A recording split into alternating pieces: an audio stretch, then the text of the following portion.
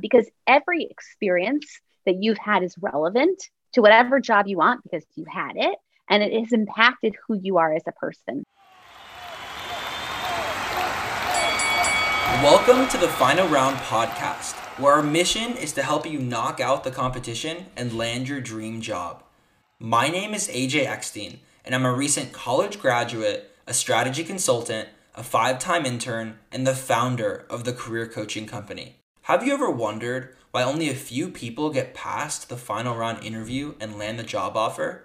Join me in the ring as I speak with recruiters at top companies to learn the secrets why certain applicants get knocked out and others are still standing after the final round. Annie Hopkins is the head of America's graduate recruitment at Deutsche Bank, meaning she manages all of DB's campus recruiting for internships and jobs for the entire United States. She's also the former vice president of diversity recruiting and campus recruiting at Goldman Sachs. Let's dive in. Hello, Annie. Welcome to the Final Round podcast. How are you doing on this beautiful Saturday morning? Thank you. I'm doing well. It's a little chilly here in New York. It's actually pretty nice over here in Los Angeles. Hopefully it warms up in New York, but I am so excited to have you on the show, Annie. Not only are you a rock star recruiter at Deutsche Bank, but also I would say a lot of our audience is really interested in banking and finance, whether they're just starting out in their careers and learning more about it, or they have interviews coming up, or they want to maybe pivot over to banking and finance. So I cannot be more excited for this interview. And if it's good with you, let's dive in. Let's do it. Okay. So I think many of our listeners, including myself, the words investment banking or investment banker gets thrown around in school, out of school, in the office, whatever it may be. But it's very hard to really understand, what does an investment banker do? And I understand that Deutsche Bank, or DB, has free virtual networking and introductory events called Essentials of Banking. So I have to ask, what are the essentials of banking? Yeah. So, I think the term investment bank, financial services, like bulge bracket banks, they often get used very interchangeably. And you're right. It can sometimes be a little confusing to understand, like, what do all of these things mean and refer to? In really broad strokes, an investment bank is just a term that's used to describe a financial institution that helps other companies or other institutions raise money or grow money. And that's a really simplified way of looking at it, right? But that's what they do. And investment banks usually do not work with everyday consumers. So you wouldn't go to an investment bank to open your own checking account. However, some banks do have commercial arms. So this is where sometimes it gets a little confusing. Like, I have a Citibank checking account, but that bank, that commercial bank, is separate from Citi's investment banking operations. So investment banks and the people who work at them support other organizations by either helping them raise money. So this is something like an IPO, selling stock, right? They might help another company become bigger or grow through a merger or an acquisition, or they help organizations manage their money. So for example, an investment bank might support a university with the management of their endowment. And then investment banks also provide services to high net worth individuals. So these are people who have millions and millions of dollars, and they might work with a private wealth professional at an investment bank. The great thing about an investment bank is that there is literally every type of professional role you could think of. So while yes, there are the bankers who are very focused on the financial piece of it, they're providing advice to clients on a stock offering or a merger. There are wealth managers who are helping clients invest their money, but there are also huge departments that are focused on technology and building out trading platforms for the bank. There's human resources, of course, right? Like people like me who recruit employees or who manage their benefits. There's even areas like real estate management, because many of these banks have pretty large buildings for their thousands of employees. So much like any company, lots of different types of roles and work to be done, whether or not you're interested in finance or stock markets or business. So I think you covered on so many things there, a little bit more about kind of what an investment bank does, what investment bankers do, and a little bit about what types of roles there are. In your experience, since you focus on entry-level recruiting, what are the most common types of entry-level roles at an investment bank? So it really depends on the bank, where the bank focuses their entry-level hiring. But if you want to separate it into broad buckets, there are entry-level roles that sit on the revenue producing side of the bank. And then there are entry-level roles that sit on the non-revenue producing side of the bank. So the revenue producing side are going to be people like investment bankers, traders, and folks who sit in the sales function. And those are the people who are going out and they are generating business for the bank. So they are actually working with the clients and they are bringing in money. They might be trading, they might be doing proprietary trading with the bank's own money. They might be placing trades on behalf of clients. But those are the roles that you more typically hear about, right? Like I'm going to work in investment banking or I'm going to go sit on a trading desk. Then the non-revenue producing roles, they have different terms depending on the bank. Like some banks will refer to them as infrastructure, some banks call them federation. Back office is a term that's not used as much anymore. It's a little bit of an old-fashioned term, but those are the folks that like make the bank run. So human resources, operations, technology. For the most part, like entry-level hiring happens pretty uniformly across these areas.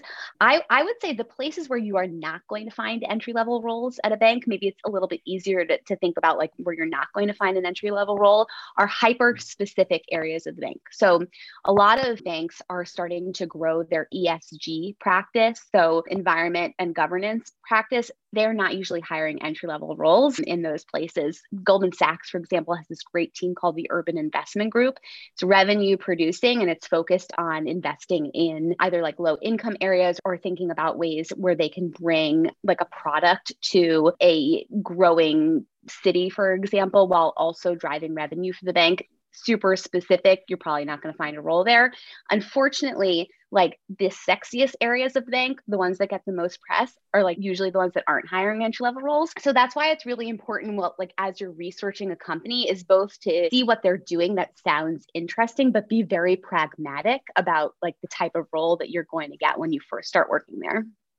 I mean, there's so much to unpack there, Annie. I love how you broke it out into revenue generating roles and then non-revenue generating, because you really have to think about what type of role you're applying to, and also making sure you said when you do the research, right? The research is a given. Yeah. If you come in and speak to a recruiter, and obviously Annie is crazy busy doing everything that she does day to day, you can't just say, hey, what is investment banking? Of course, for today, we're trying to give everybody context before we dive deeper. But I think it's so important to do the research and go on to DB's website or go into these essentials of banking, online virtual networking events, and really just learn and understand how these different banks run. Because if you go in and you're trying to, pursue a revenue generating role, but you're applying to a non-revenue generating role, it just looks like you're not prepared. So I think there's such great points. And I'm sure our audience is now starting to understand how knowledgeable you are in the banking and finance space. To really add icing to the cake, I want to just share a little bit more about your role at Deutsche Bank. So you are the head of America's graduate recruitment at DB,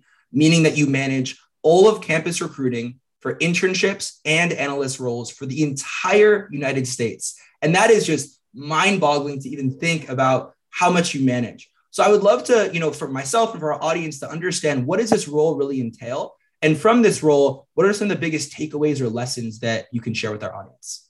Sure. And thank you. That's very flattering. I will say that, I have a team, very smart, dedicated recruiters who are really the ones that are doing like the work on the ground to find students, educate them about DB, move them through the process. And so it is certainly like a team-driven effort. And it's really interesting. Look, working in recruiting is super interesting. And I've been doing it for most of my career because every year we kind of get to do the same thing again in a predictable way, but with slight nuances year to year. So we know campus recruiting is going to kick off about the same time every year. We can kind of predict what roles we're going to be hiring for.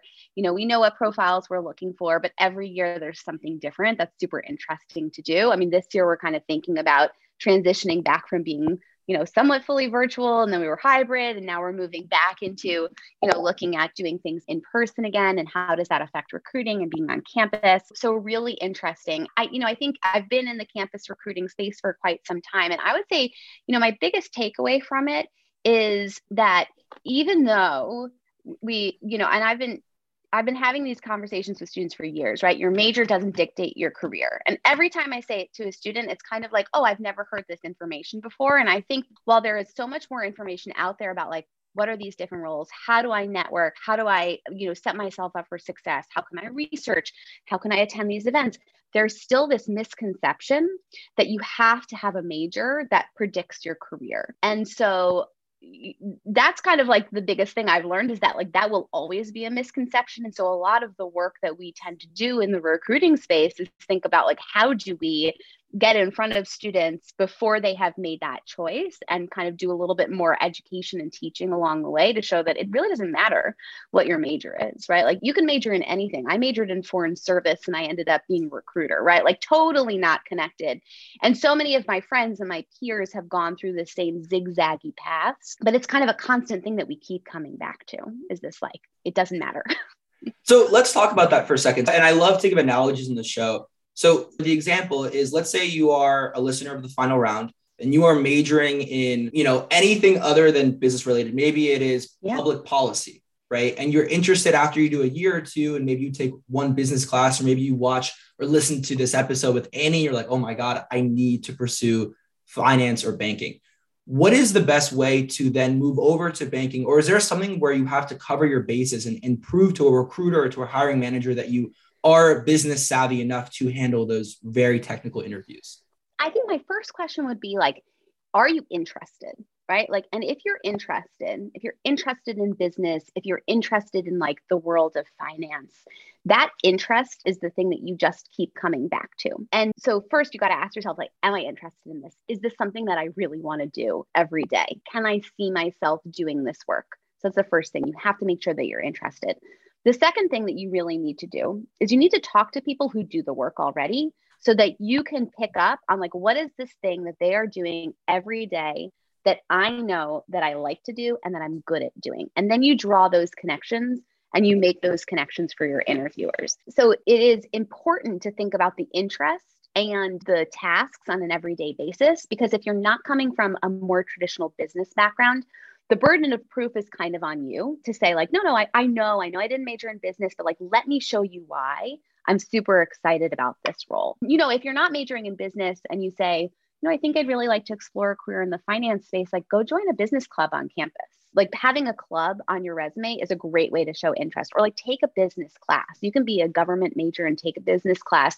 It's good for you too, right? Like it is beneficial for you to do that exploration, and maybe you'll learn a little bit and you'll get a little bit more specific knowledge about the type of career in business that you'd like to pursue, because business is wide and vast and there's lots of different things that you could do. But it is certainly feasible to have a career in finance and not have had that major. And I would bet that if you kind of surveyed the broad group of folks that are currently working, in a bank, probably more than 30% of them did not major in finance. And so it's certainly not a prerequisite. You just have to be a little bit more thoughtful about like, why are you interested and how do you tell that story?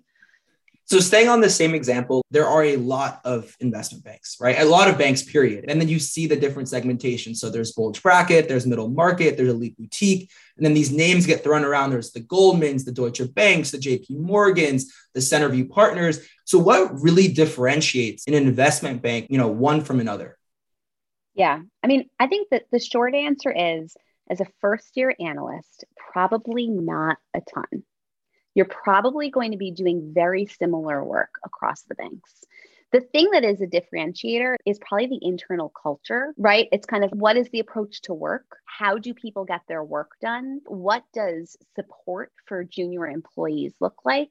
Another big differentiator is like, is this a US based bank or is this an international bank? Like I have worked at Goldman Sachs and now I'm working at Deutsche Bank. And I can tell you like, there's definitely some differences working at a bank that is primarily based in Europe versus based in the US. Super interesting. Like one is not better than the other, but those are things that you're not going to know unless you meet the people who work at the bank. And so I think that the best thing for students to do who are pursuing a career in investment banking is like, do not narrow your options. Number one, don't go into the process saying, I only want this desk at this bank, because that's kind of shooting yourself in the foot a little bit, right? Like take a very broad approach. So that's number one. Number two, and this is dependent on like what year you are in school, because if you're a second semester junior, it's going to be a little different than a first semester freshman. Go to every single recruiting event that you can possibly go to. And I would say if you're focused on finance, like you should be going to like the consulting recruiting events. You should be going to public accounting recruiting events. Go to everything and everything, because that's the only way you're really going to start to narrow in, and you're going to get to meet the people who work at the bank. The third thing I would say is don't ask generic questions. Like don't ask, what is the culture like? because that question is not answerable in like 30 seconds that you have when you're networking with someone. Ask people more specific questions about what their day-to-day work looks like. How do you work? Who do you work with? How do you work on teams, right? Like, do you work on the weekends? What is your boss like? So these are kind of questions that will give you more of a sense of like, what is it like to work at this place? And then do your own research, right? Like go on LinkedIn and like find people that went to your school that are now working at these different institutions and ask them if they can chat for 10 minutes to get a sense. If you do all of that research, you'll start to have an understanding of like how the banks are different, but it's going to take like some conversations to kind of really get a feel. And then of course, like you don't really know until you work somewhere. So part of it sometimes can be a little bit of a leap of faith. And I like that broader approach that you suggested, right? Because obviously having a lot of banks is actually more leverage for the candidate because it's not like there's just one bank who has all the leverage, right? If there's more banks, you can shoot your shot at more opportunities. And I do think that you should not focus on just one, like, oh my gosh, DB, even if it is your dream job, your target company, you should still have other companies in the mix because you never know what could happen. And I think that's important for recruiting. Yeah. And I would also just say, I mean, I know you just use this as a term, but like when people tell me that something is their dream job and they're a sophomore or a junior or a senior in college, don't think like that because you don't know what your dream job is. You might have 17 dream jobs. I mean, if you look at my resume, I've worked at 5 or 6 different companies, and I would say each one of them was like exactly right for me at that point in time. And so that's why I see this particularly in banking, right? Like students are going to be like, I only want to work for this particular company, this particular desk, because I read about a deal they did.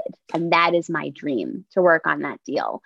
Now, if you think about the thousands of people who apply to banks, the acceptance rate at banks, and then that desk is probably only hiring like 1 or 2 analysts max, if they're hiring anybody at all. How disappointing is that to say that you've been lost out on your dream job?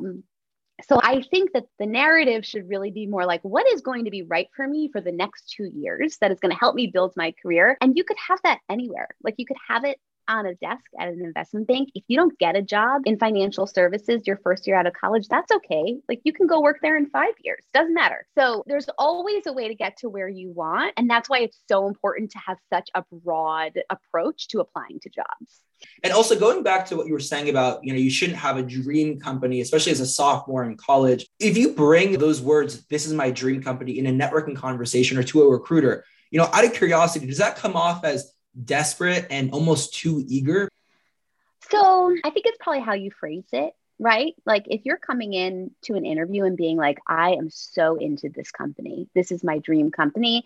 And then you can back up why you're saying that, right? Like you can show like, you've done the research, you've had the conversations, you know what you're talking about. I think people might be impressed. I don't think that that's necessary. Like that's a big caveat. Like you do not have to do that. I think that the problem is, and it's much like embellishing something on your resume. If you come in, you'd be like, I have read about every single deal that DB has ever done. And your interviewer is like, oh, really? Like, what about XYZ? You've kind of set yourself up to fail. Conversely, like no one is going to be upset if you come in and you're like, oh yeah, I'm also interviewing at like Morgan Stanley, JP Morgan, and Goldman Sachs. Everyone is like, yeah, sure. Of course you are. Like that's totally expected. Nobody is going to feel like you must have brand loyalty at this stage in your career. So it's really all about like, can you back up your assertion about like, I've done the research, like this is my dream job, but it is certainly not a necessary statement to make. When you go into an interview and someone is like, well, why do you want to work at our company? They know that you are being asked that question at every single company down the street. So it is a well-known fact, right? Like everyone's out there interviewing for the same jobs. And Annie, I think you read my mind because the next question I was going to ask is literally, how do you respond or answer the why X company, why X bank? And this is, again, for our listeners who maybe are not sure if they want to do banking or finance, this is across the board, right? In consulting and accounting and marketing and anything, they will ask you, why do you want to work here? Why X company? So in your experience and hearing, I'm sure, really good responses and maybe really bad responses, what is the best way to answer why X company?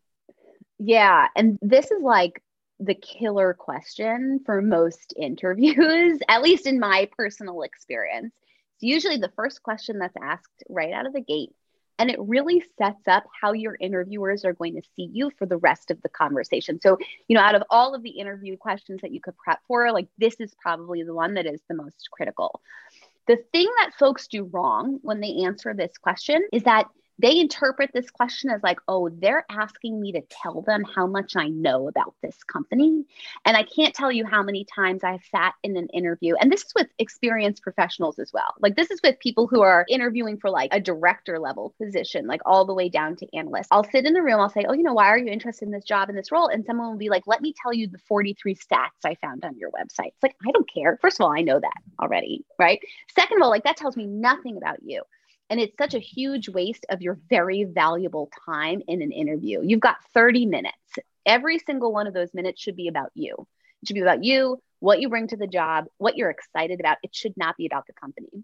Like I'll often tell students, like, don't sound like a recruiting pamphlet. Don't sound like you just read me something off the website.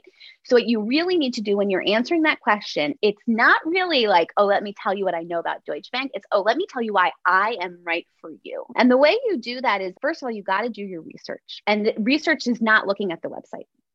Research is talking to people who work at the company, understanding what they do on a day-to-day basis, and then being able to say, like, you do this thing.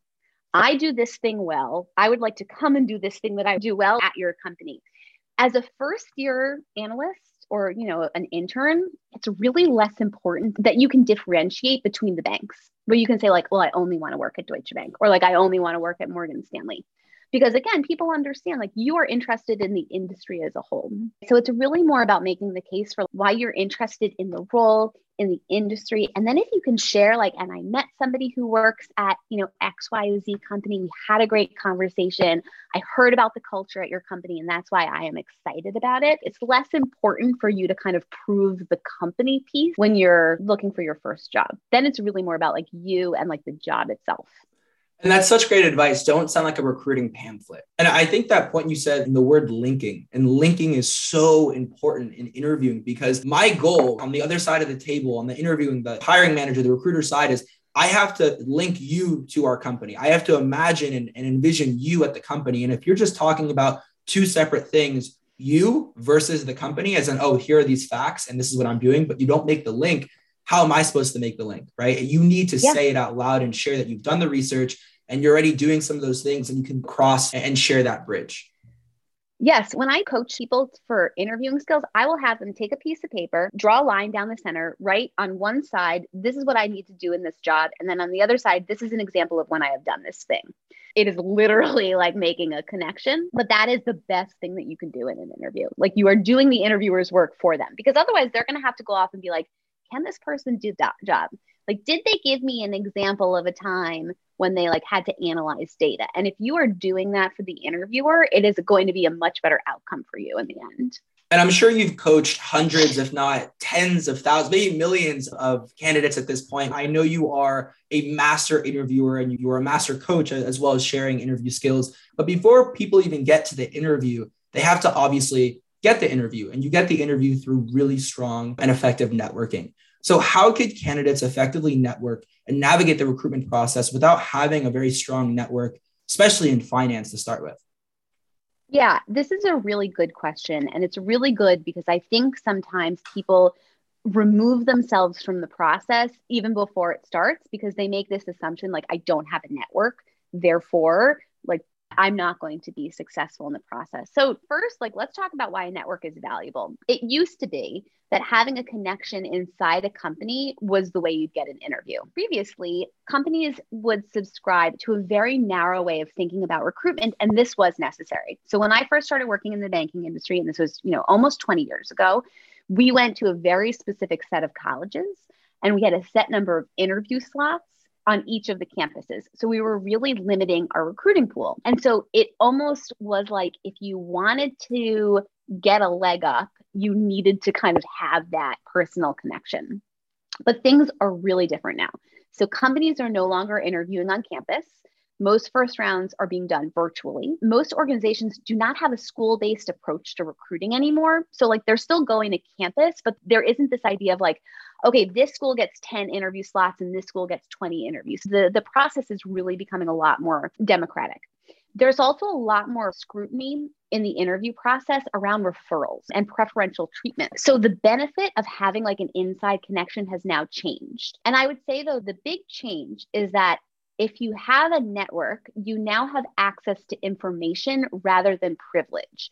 And it's still really important because having information is privilege because you will perform a lot better in the interview process. So when interviewers are screening candidates now, their focus isn't going to be on like, who do you know, but it's going to be on what do you know? How much do you know about the role? What do you know what your responsibilities are going to be on a day-to-day basis? Do you know how that role fits into the broader overview of the organization as a whole, right? Like they're looking for specific information, which is hard to get. I would say almost impossible to get if all you're doing is reading a company website. Here's the secret though, which shouldn't be a secret, but sometimes it feels like it is. When a network was important for access, the seniority of the person was important, right? But now when the network is important for information, you could have anyone in your network. And honestly, it's probably better to have more junior people in your network because they're actually doing the job that you want. And anyone can build this network. It might require some legwork, right? And if you don't like networking, maybe it's a little uncomfortable, but we have so many tools at our disposal now to create networks, right? We have LinkedIn. You have your career services that should have a list of alumni that work in all of these different industries. So anyone can build a network. If you don't have one yet, you should start creating one. But I think it's really important to think about like the purpose of the network. And if you think about the purpose of the network as information, it feels a lot more accessible. And look, you have to be prepared for like not 100% success if you're reaching out to a network. Not everybody you reach out to is going to be like, yeah, sure, I'll talk to you. But like, I would bet that if you reach out to 10 people, you'll get 2 to 3 people who respond to you. So like 20 to 30% hit rate, like that's pretty good. And you don't need to have 50 people in your network. Like you could have 3 people that you speak with who tell you a little bit more about the job and who teach you about the job. But you have to do the legwork. You have to do the outreach. And I will say, when it comes to networking and outreach, you will have more success if you do not reach out to recruiters for recruiting advice. Because just think about the volume of outreach that recruiters are getting on a daily basis. You should certainly engage with recruiters when you meet them on campus. You should engage with recruiters if like they send out an outreach to engage with you. But most likely if you reach out to a recruiter and say, I'd like to learn more about this role, this company, it will be harder for them to respond to you on LinkedIn. If you reach out to like a junior banker, they're probably not getting a lot of that outreach. They'll be flattered. And they will provide you with much more specific information than a recruiter would. So I would also be thoughtful about like who you are reaching out to.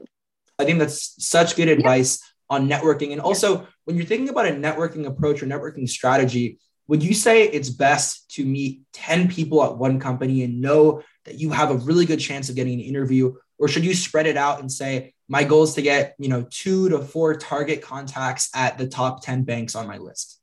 Well, I think it depends on how much time you have, to be honest with you, right? Like if you are limited in time, let's say you're going to school full time, maybe you have a part-time or a full-time job, maybe you are on like a sports team, maybe you hold a leadership position in the club. Those are all very important priorities. And the job search process is super stressful. And I think a lot of times people feel like I am not doing enough.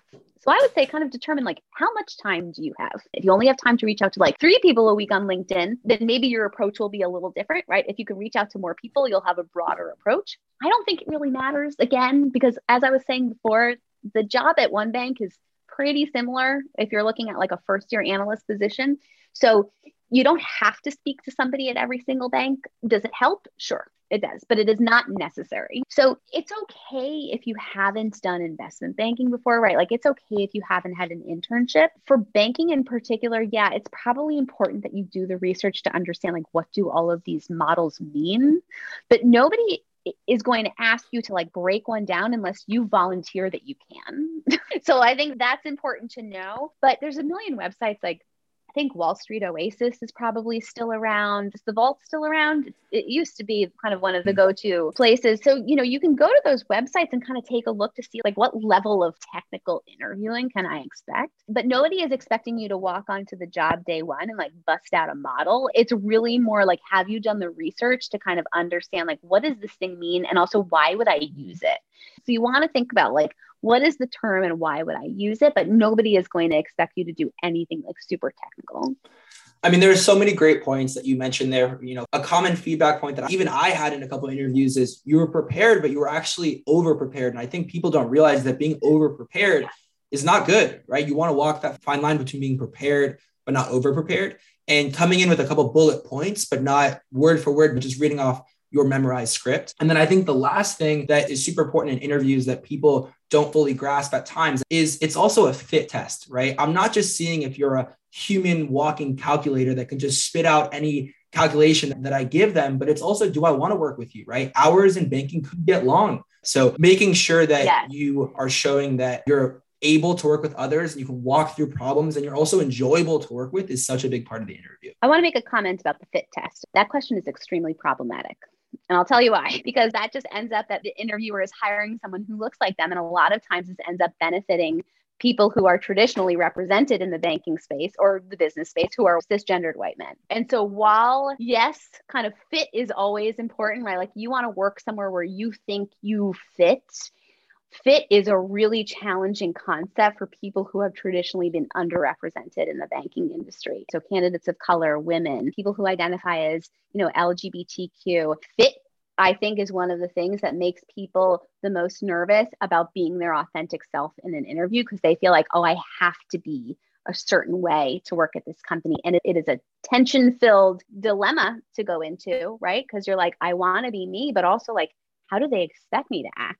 Like, how do they expect me to fit in? I think it is something to be really aware of is like, am I adjusting the way I speak? Am I feeling like I need to force myself into a very narrow definition of like, what does it mean to work in finance so that I fit in with the person across the table from me? Would you say that instead of trying to fit, just trying to be unique and being a culture add rather than just trying to fit in as a puzzle piece, but adding to the culture? I think that's a great way to look at it, right? Like, what do you bring to the table? Like, how do your unique experiences set you up for success rather than like, how do your experiences represent like a void? It is much more beneficial to you as a candidate to look at your experiences and be like, these are all great and let me tell you why, than for you as a potential candidate to be like, well, I haven't done anything in banking, but I'm still really interested. And a lot of times people who are non-traditional candidates, whether it be because like of their major or of their background, they'll be like, I have to prove that like I'm still good, even though I haven't done all those things. And they'll go into the interview and be like, well, I haven't done this before. And it's like, no, like don't do that. That is certainly not what you should do, right? Like think about like all of the amazing things that you have done and be proud to talk about them because every experience that you've had is relevant to whatever job you want because you had it and it has impacted who you are as a person. So it doesn't matter what your experience has been. It's really more about like, how has that shaped you as a person? What have you learned from it? And how can you talk about it rather than being like, oh, like I need to be super professional, right? Like I need to like be the person who I think that they want to see. And it is a much deeper conversation than this, right? Like imposter syndrome, it's truly a real thing. It happens quite a bit. Like me saying like, well, you just have to be your authentic self is like way easier said than done. And I come from a place of like pretty significant privilege, but the best thing to do to like truly help yourself feel more comfortable or like start down that path is to seek out people who have similar stories to you and just talk to them and hear how they did it. All great points there. And I love, again, the biggest theme is don't try to be somebody else, but add to the culture, add to a company, and really own your authentic self. And don't be afraid to share it just as long as you connect it and link it to the company. That's all that matters. So Annie, this has been such a fun and insightful conversation. And I have one final question that I ask every single guest on the show. And that question is, what is the best piece of advice that you can give to our audience to help them get past the final round interview and land their dream job? So I would say I have two pieces of advice. So number one, don't worry about a dream job. The job that you get is going to be great for you. You will be able to leverage it into many future dream jobs. And then the second thing is you must practice. You must practice your interviews. Like it seems so small, but honestly, it's probably the best piece of advice I could give. Record yourself, listen to yourself, make your friend listen to you. The more you practice, the more comfortable you will get in an interview process. And it will just help you really like elevate your answers and truly connect to the job. So practice, practice, practice. And there you have it. Annie, thank you so much again for being on the final round. It was an absolute pleasure having you on the show. My pleasure. Thank you. This was a wonderful episode to learn more about the essentials of the banking and finance industry, how to break in, the different roles, and how to answer common interview questions. Until the next episode of the final round, keep fighting, and I will see you in the ring.